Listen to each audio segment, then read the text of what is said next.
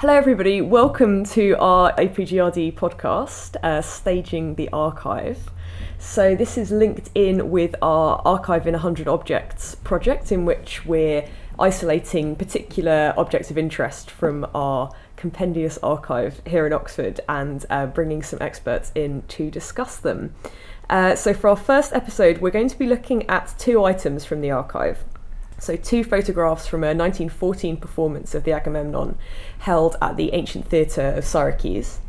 And I'm joined by Professor Oliver Taplin, who is Emeritus Professor at the university and co-founded the archive back in 1996, as well as Giovanna Di Martino, who is lecturer in classics at St Anne's, recently completed her DPhil here at Oxford, and actually was a frequent visitor to the archive during that process. So welcome to both of you. My first book, a long time ago, my first big book was on Aeschylus, and these pictures are of a production of Aeschylus Agamemnon, and particularly emphasised the importance of performance for the interpretation of tragedy.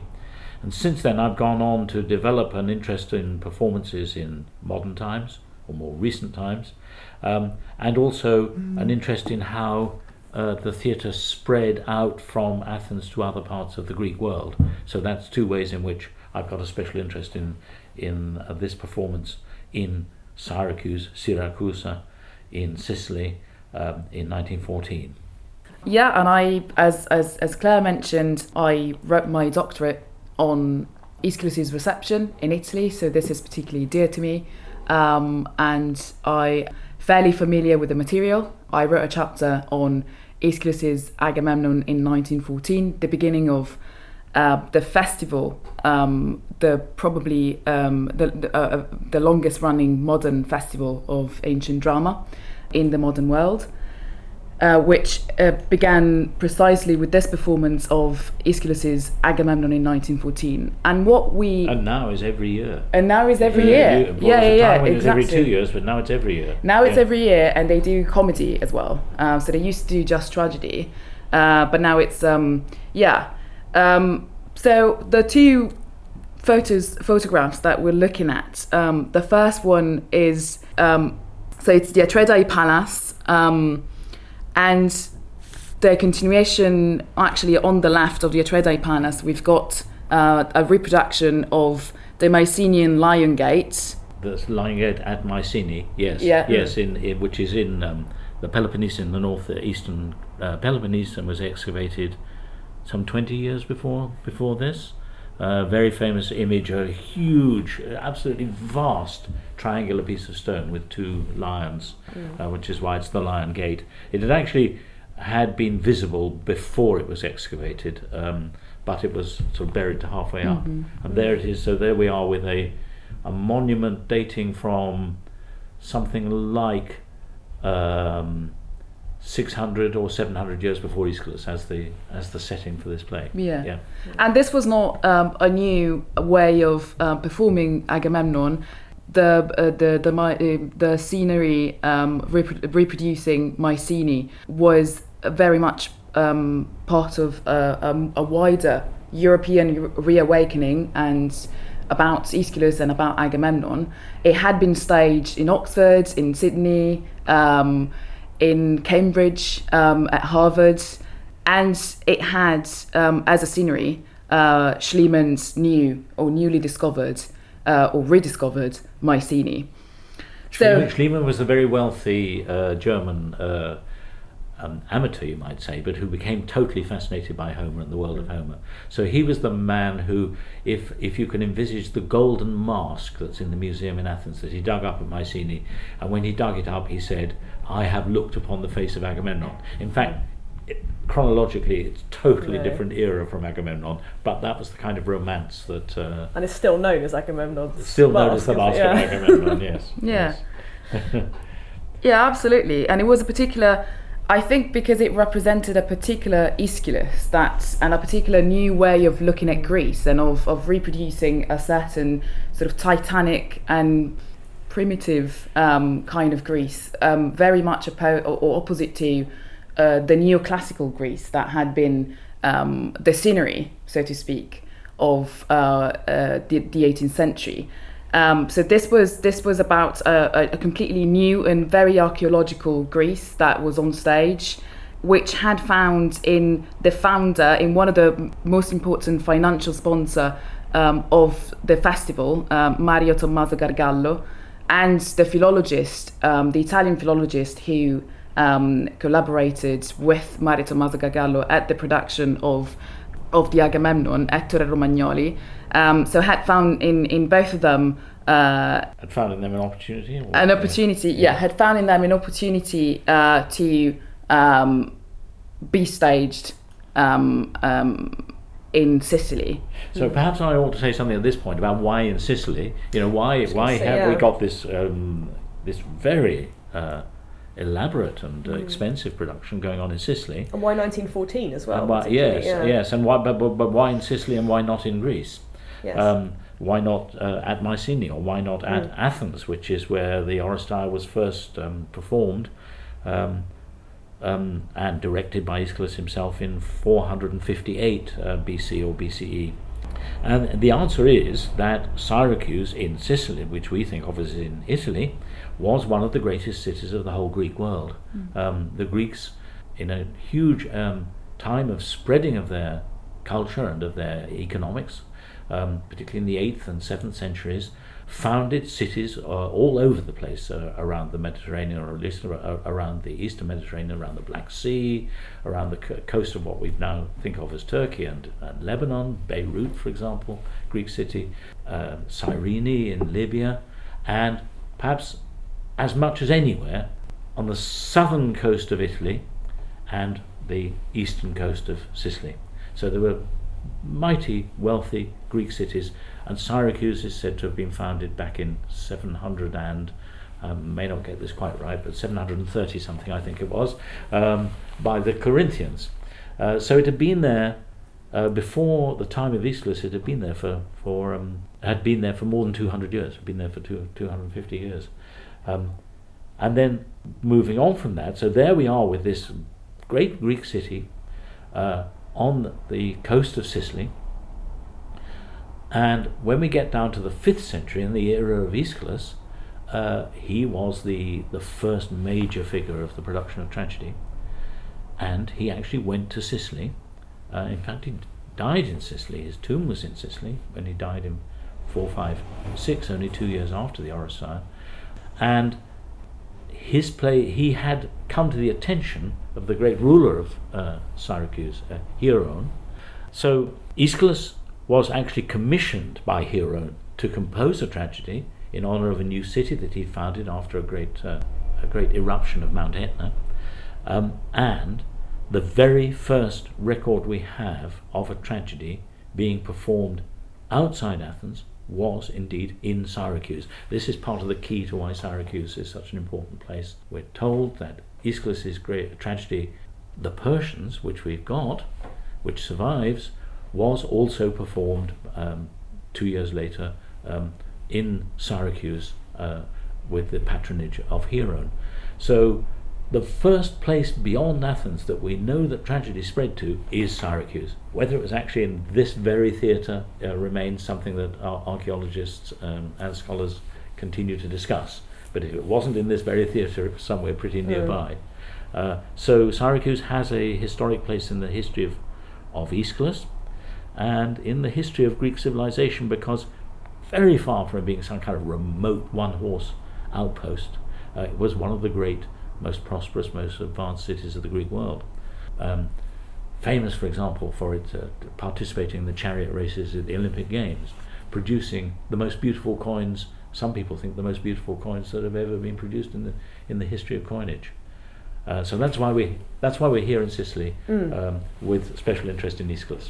Yeah, and in 1914, the tragedian's exceptional relationship with Sicily was remarked upon by the local press as well. They prepared the world as they were preparing the world for the exciting event of 1914. So many newspaper articles, they recalled Aeschylus' visit to Syracuse and his celebration of Hieron's court. It was felt that Aeschylus was making a return to Syracuse, or better, that he was returning to celebrate Syracuse again. the performance of his tragedy was redefined as an evocation of the old one. So Agamemnon was returning to the stage in Sicily and was felt as not just the most Sicilian tragedian of all, but he was also felt as a very modern tragedian because of Schulemann's newly rediscovered Mycenae. So this is the setting, and this is the historical period in which this new Greece gets re-established or established as modern or as a new modernity.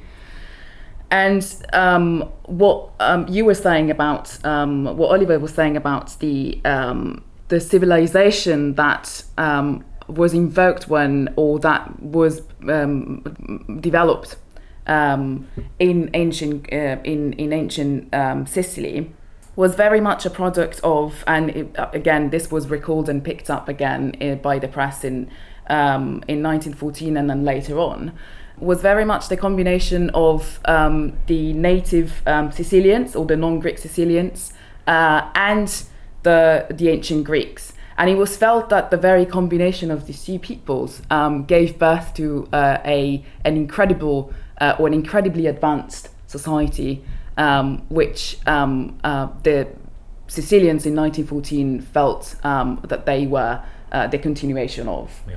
Keep on talking about 1914. Of course, what people associate 1914 with, above all, is the outbreak of the First World War. How does this relate? Do you know in time to the beginning of the war? This is so the performance was on in 16 April 1914, so about 3 months before the break of the war. Right. I think it's very striking that later on, so in 1921, when the second performance of this festival was put on, the Coeffre, the second play of Aeschylus or Aeschylus of Aeschylus' trilogy, was put on. It was the 1914 Agamemnon was recalled by the press as a very prophetic play because of Cassandra prophesying about the break of the war, and because an actor in particular had died during the war, the messenger. Right. So it was the actor of the messenger. The actor, Oh, yes, yeah. Right. So it was felt as being very prophetic, and at the same time. Because the Agamemnon talks about the absence that the war creates and the absence of Agamemnon, in fact. So it's if you look back in 1921, if you look back to the performance of 1914, you can see the striking prophetic power that this production had. And again, correct me if I'm wrong, but if there's another interwar performance, but a bit later in the 30s. Again, of the Agamemnon, is that correct? So again, are there any kind of points of comparison between those, you think, that show the time passing? Yeah, so there's another production in 1930 of the Agamemnon, and that's the first production that had been organised by the new fascist committee. And then there's another Agamemnon, which actually doesn't, in terms of the scenery, doesn't recall at all the 1914 Agamemnon. The 1930 Agamemnon scenery recalls the 1914 a lot more than the 1948 one does. But the 1948 comes after World War II, and it comes as a completely complete break from the fascist way of performing Greek tragedy. So the 1948 is very historically rooted, whilst the 1930 scenery was presented as a blurred reproduction of the 1914, where you could see the resemblance with the 1914 archaeological scenery, but on purposely the new fascist committee had wanted to make the audience feel like that was a completely different and ahistorical world. Yeah. So you can almost trace the political history of Europe, particularly the political history of Italy, with the Agamemnon through the productions of Agamemnon. Specifically, you've got 1914, just before the terrible war engulfs Europe.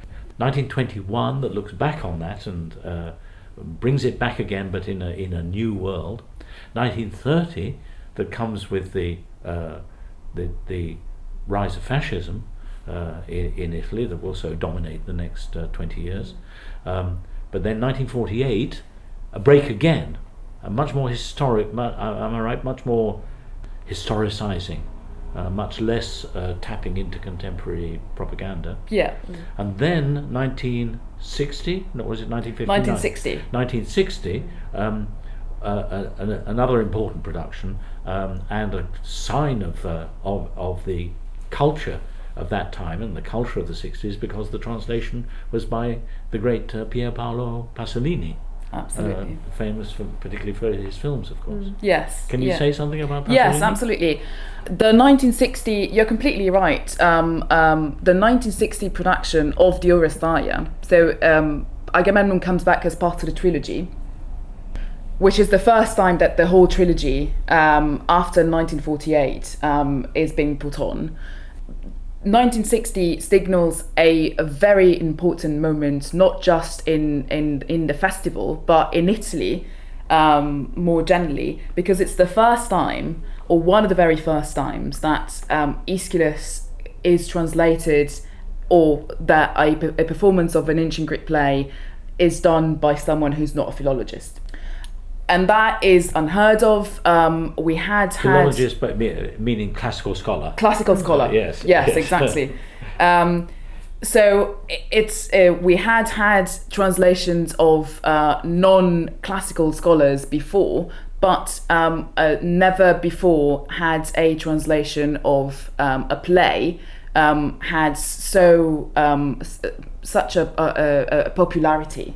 As Pasolini's translation of the Oresteia, and the press did notice that, and they it was very much appreciated, and it signalled a very important break with the tradition, not just in Syracuse again, but with the whole tradition of putting on Greek plays in Italy.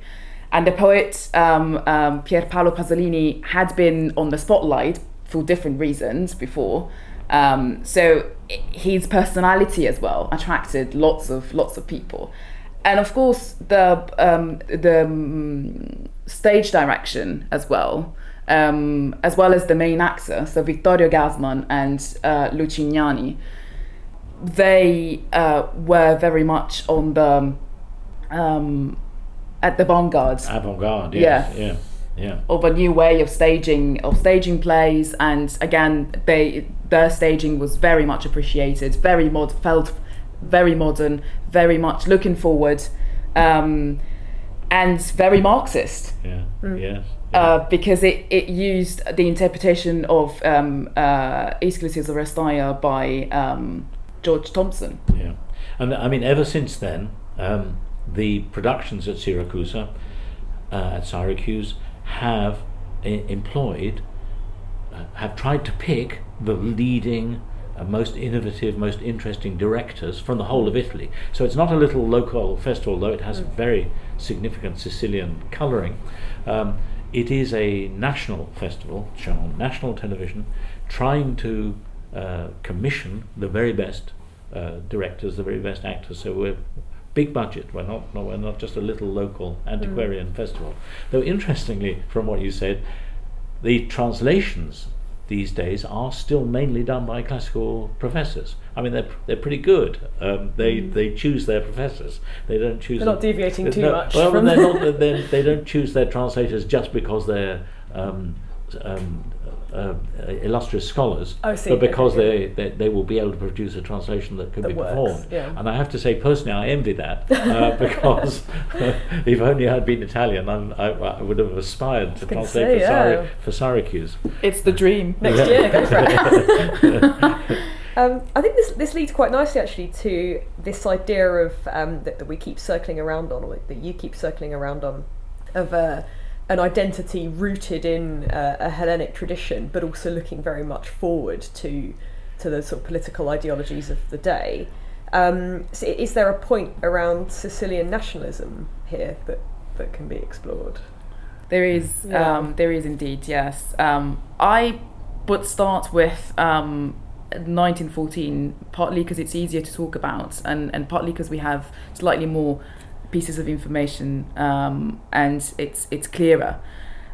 So if you look at the costumes in the 1914 production of the Agamemnon, one thing that you can notice and emerges very strikingly is the fact that all the actors wear costumes that recall the late geometric era.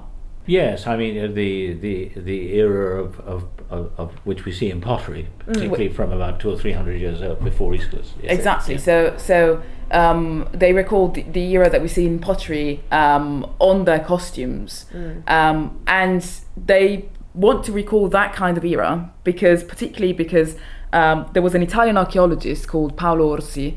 There's an archaeological museum named after him. Yeah, the museum in Syracuse is still the museum Paolo Orsi. Paolo Orsi, yeah. Absolutely. Yeah.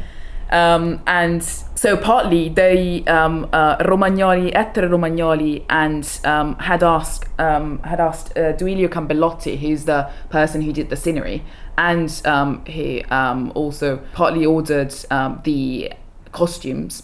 Had asked him to replicate some of Paolo Orsi's archaeological discoveries in the costumes and in the scenery.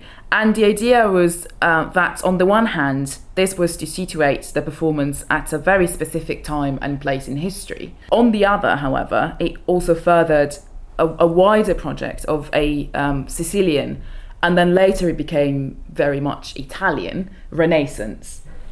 So Orsi's discoveries were revealing an entirely new world in which prehistoric and pre-colonial Sicily had developed culturally and socially in a way that was very similar to Mycenae. So we can see that was to uphold, on the one hand, the local nature of Syracuse, and at the same time, as we can see later, what happens later with fascism in 1930, it could be exploited to uphold Italy more generally, and Italy nationalistically against other countries. Let me give you an example from very recent times of a Sicilian colouring. I saw, I think it was 3 years ago, a production of Aeschylus' Suppliants, which is a play that's not performed much, not well known, directed by a director called Monio Vardia, and it's a play about. And I want to say that I think it was one of the best productions of Greek tragedy I've ever seen, and I've seen a lot.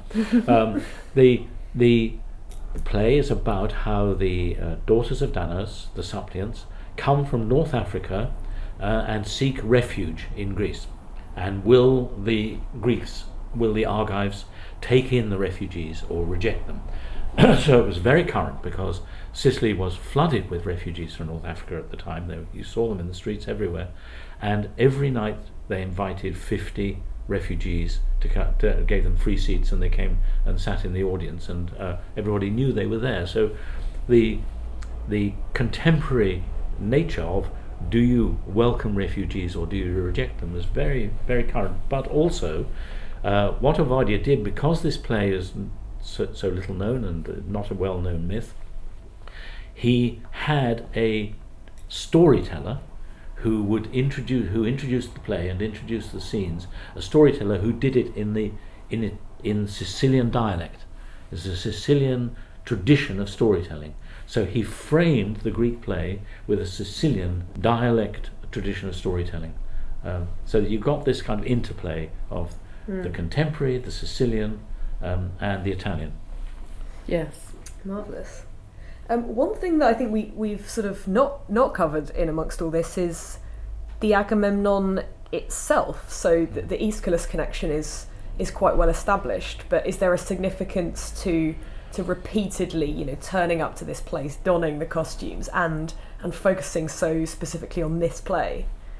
I mean, I suppose point number one, there may be others, is that Agamemnon is one of the iconic Greek tragedies. If you think which Greek tragedies are most performed, which Greek tragedies are most studied, which Greek tragedies are most discussed, still have most to say to contemporary audiences. Agamemnon stands there, the Oresteia, but particularly Agamemnon, along with Oedipus, Sophocles, and the Antigone of Sophocles, and the Medea of Euripides, and, well, perhaps the Trojan women of Euripides, or the Bacchae of Euripides. So Agamemnon is there, in your most recurrent, most fertile Greek tragedies for modern performances. That I would have said is the prime reason, but the reason why Sicily turns to Aeschylus is the well-documented fact that he visited Sicily at least once, probably more than once, and that he actually died, and the Athenians themselves didn't deny this, that he died at the city of Gela, which is on the south coast. I mean, Syracuse is on the east coast, facing towards Greece, but Gela was another very wealthy, important Greek city, and that's where Aeschylus died. And one day, I hope, archaeologists may find his tomb, because it could be very interesting. Wow. It could have very interesting inscriptions, but they haven't found it yet. I absolutely agree. I think Aeschylus, one of the reasons why Aeschylus was performed in 1914 was also because it was part of a trilogy, and the only extant trilogy that we have received. So the excitement that revolved around putting on not just a play, but a play that was part of a trilogy, and the trilogy that supposedly composed and was performed in Athens at the festival of the city of Dionysia, that made the Sicilians, Gargallo, and at the same time the philologist or classical scholar Ettore Romagnoli, they made them excited about actually reproducing the festival itself, because it was the trilogy, and it wasn't just, the Agamemnon was part of the trilogy. So it's an experience beyond the play, sorry. Yeah, it's different from standard theatrical repertoire. It is a festival, a special occasion which people come to almost as pilgrims. Exactly, exactly. And Gargallo later on, he does say that what he had wanted to do in the first place was to recreate the rite of Greek tragedy, or the rituality of Greek tragedy, and the idea that with the Agamemnon, and the choice of the Agamemnon, you could do that because the Agamemnon was part of this rituality of Greek tragedy. And it was easy enough then to continue with the Coeffre, and then the Humanities wasn't put on until 1948. But the idea was that the trilogy could give the people of Sicily and everybody else who came to see the play this idea that it was not just a theatre production, but it was more than a lot more than that. Experience. It was an authentic experience into what it should have been or must have been in Athens. I'd say still today you get the feeling at the performances that you're going to some special occasion. It's not just like going to the theatre, going to the cinema. Thousands of people, literally thousands, gather during the course of the evening, and there's a kind of festival atmosphere. You walk along a street with stalls all the way along, with stalls partly for ice creams, partly for sun hats, partly for archaeological relics, and there's an atmosphere, a very strong atmosphere of special occasion about it, and this goes on for something like 40 nights during June, with the most wonderful view from the seating of the theatre over towards the sea and towards the headland of Ortygia, which is where the main ancient city of Syracuse was. And I think partly the Agamemnon was also the play of the 20th century, not just because of Schliemann's newly rediscovered Mycenae, but also because it's a very feminist play, or it was read as a very feminist play. So it doesn't actually talk about the Agamemnon, the leader of the expedition, but it talks about how a failure he's been, and how coming back he's going to be, even as victorious as he is, he's going to be butchered by his wife Clytemnestra. And the play is about Clytemnestra, not Agamemnon. Was that even in 1914 people were seeing it that way, were they? I would assume that it would be very striking to see something like that in 1914, at the very beginning of the 20th century. And I would assume that, yes, a strong character like Clytemnestra in patriarchal Sicily would make an impression on the audience. Surely, I mean, that is, the play's called Agamemnon, but Agamemnon is a relatively minor, relatively weak character. The two great roles, totally different, but both two of the greatest women roles in the history of theatre are Clytemnestra and Cassandra. Yeah, absolutely. And Clytemnestra totally defeats Agamemnon and triumphs over him and glories in it. There's no remorse. And if you play just Agamemnon, she ends the play triumphant. Yeah. I'm actually looking at a third image as well of Teresa Mariani in costume as Clytemnestra for that 1914 production, which separately actually exemplifies Giovanna's point around the geometric shapes in the costumes. But again, just the angle of the shot, it's taken slightly from below. She's peering quite sort of imperiously down at the viewer, and there is this very significant sense of power there, which you may not have seen from again slightly more like fey characterization of female characters around this time. Another point perhaps as well around the Agamemnon as the play for the 20th century, which is quite nice. I think we should end on that point, actually. That's marvellous. This idea of unresolved business, war doesn't resolve a problem, and this is exactly what, particularly in the interwar productions, would have been present in the minds of the audience. So there's a huge significance there, as well as that prophetic quality. Yes, Cassandra says, my city's destroyed, my family's destroyed, but there's going to be more. There's more bloodshed to come. There's more to come. Yes, I will be revenged. Yeah, it's definitely an unfinished business, I suppose, interestingly, thinking along those lines, the chorus is enormously important, and Aeschylus has a greater role in Aeschylus than it does in later tragedy. And the chorus are of old men, well-meaning old men, but they're pretty ineffective. And Clytemnestra just runs rings round them. They don't know what's going on. She does.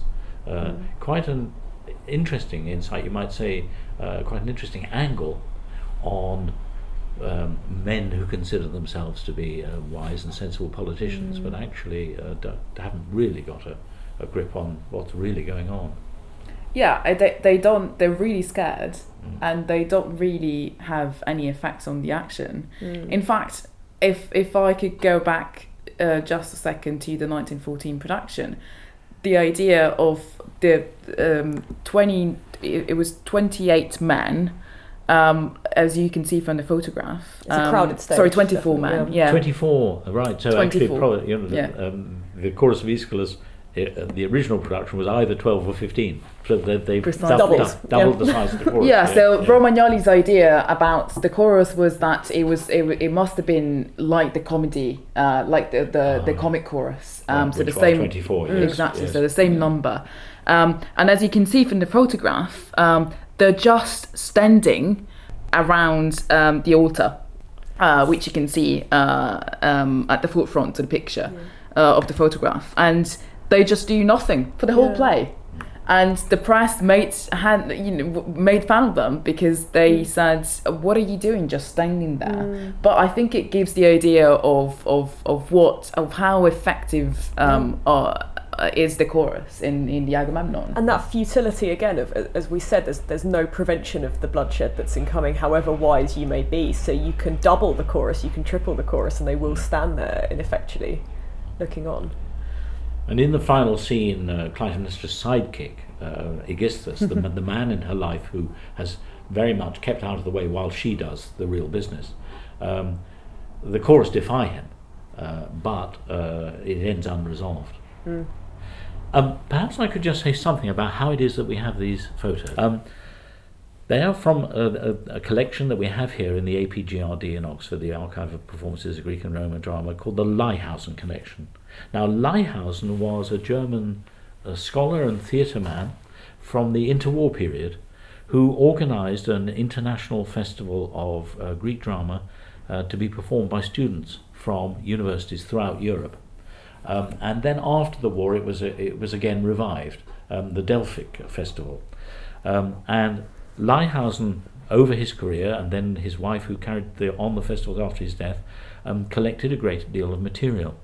Now, we knew about Leihausen because a remarkable figure here in Oxford, David Rayburn, who is now in his 90s, had performed in Leihausen's Delphic festivals back in the 1940s, late 40s and early 50s. So we knew something about the existence of Leihausen. And it came to our attention that Leihausen, whose collection of photographs, tapes, programs, ephemera from throughout Europe and from throughout the first half of the 20th century, his collection had been left by him to his wife, and by his wife had been left to their secretary, and were in a cellar in, I think it was Dortmund, rotting in a cellar, and were in danger of actually just being binned, just being thrown away in a skip. And Pantelis Michalakis, who's now a professor at Bristol University, but was then here with us in the archive, actually drove to the German city where this archive was and put it all in the back of a car and drove it back to Oxford. Yeah. Since then, it's been to some extent felt that it's been expatriated and should have stayed in Germany, but the truth is that it might not have survived if it hadn't been brought here. So in this extraordinary collection of material made around this particular magnate who was so important in the university and amateur production of Greek drama in the 20th century, in the mid-20th century, among his collection are these two wonderful photos. We don't know quite where he got them from, but they're not official photos. Whether he took them himself or whether he was given them, they're good quality, and they give a very, very vivid idea of that first performance. And potentially even there's some annotations on the back, possibly by the man himself. Yes, we managed to transcribe all of his tapes, and I think because he had a great belief in he thought that the chorus spoke its lines, but to the accompaniment of music. It's a particular way of doing it. And the Leihausen collection also contains some images from a lot of the other performances that we've mentioned, so particularly the 1930 production. Somewhere else you might like to look if you want to find out a little bit more about either this performance or receptions of the Agamemnon more generally is our ebook. So we're looking at performances and receptions of the Agamemnon through a lot of archival material, some of it our own, some of it generously provided by others. We also have some interviews, including Oliver himself actually, and some performances of particular speeches from within the play. So that's perhaps a slightly more easily accessible way to engage with those items rather than visiting us in Oxford, although you're of course very welcome to do that as well. Unless either of you have anything further to add, I think it's time to say thank you so much to both of you for your expertise and for providing such really fascinating insight into these two items. We do encourage you to check out our blog post as well. We'll provide a link to that alongside the podcast, so you can take a look at these images as well to see what we've been discussing. But thank you very much, and we hope you'll join us again. Thank you so much. Thank you.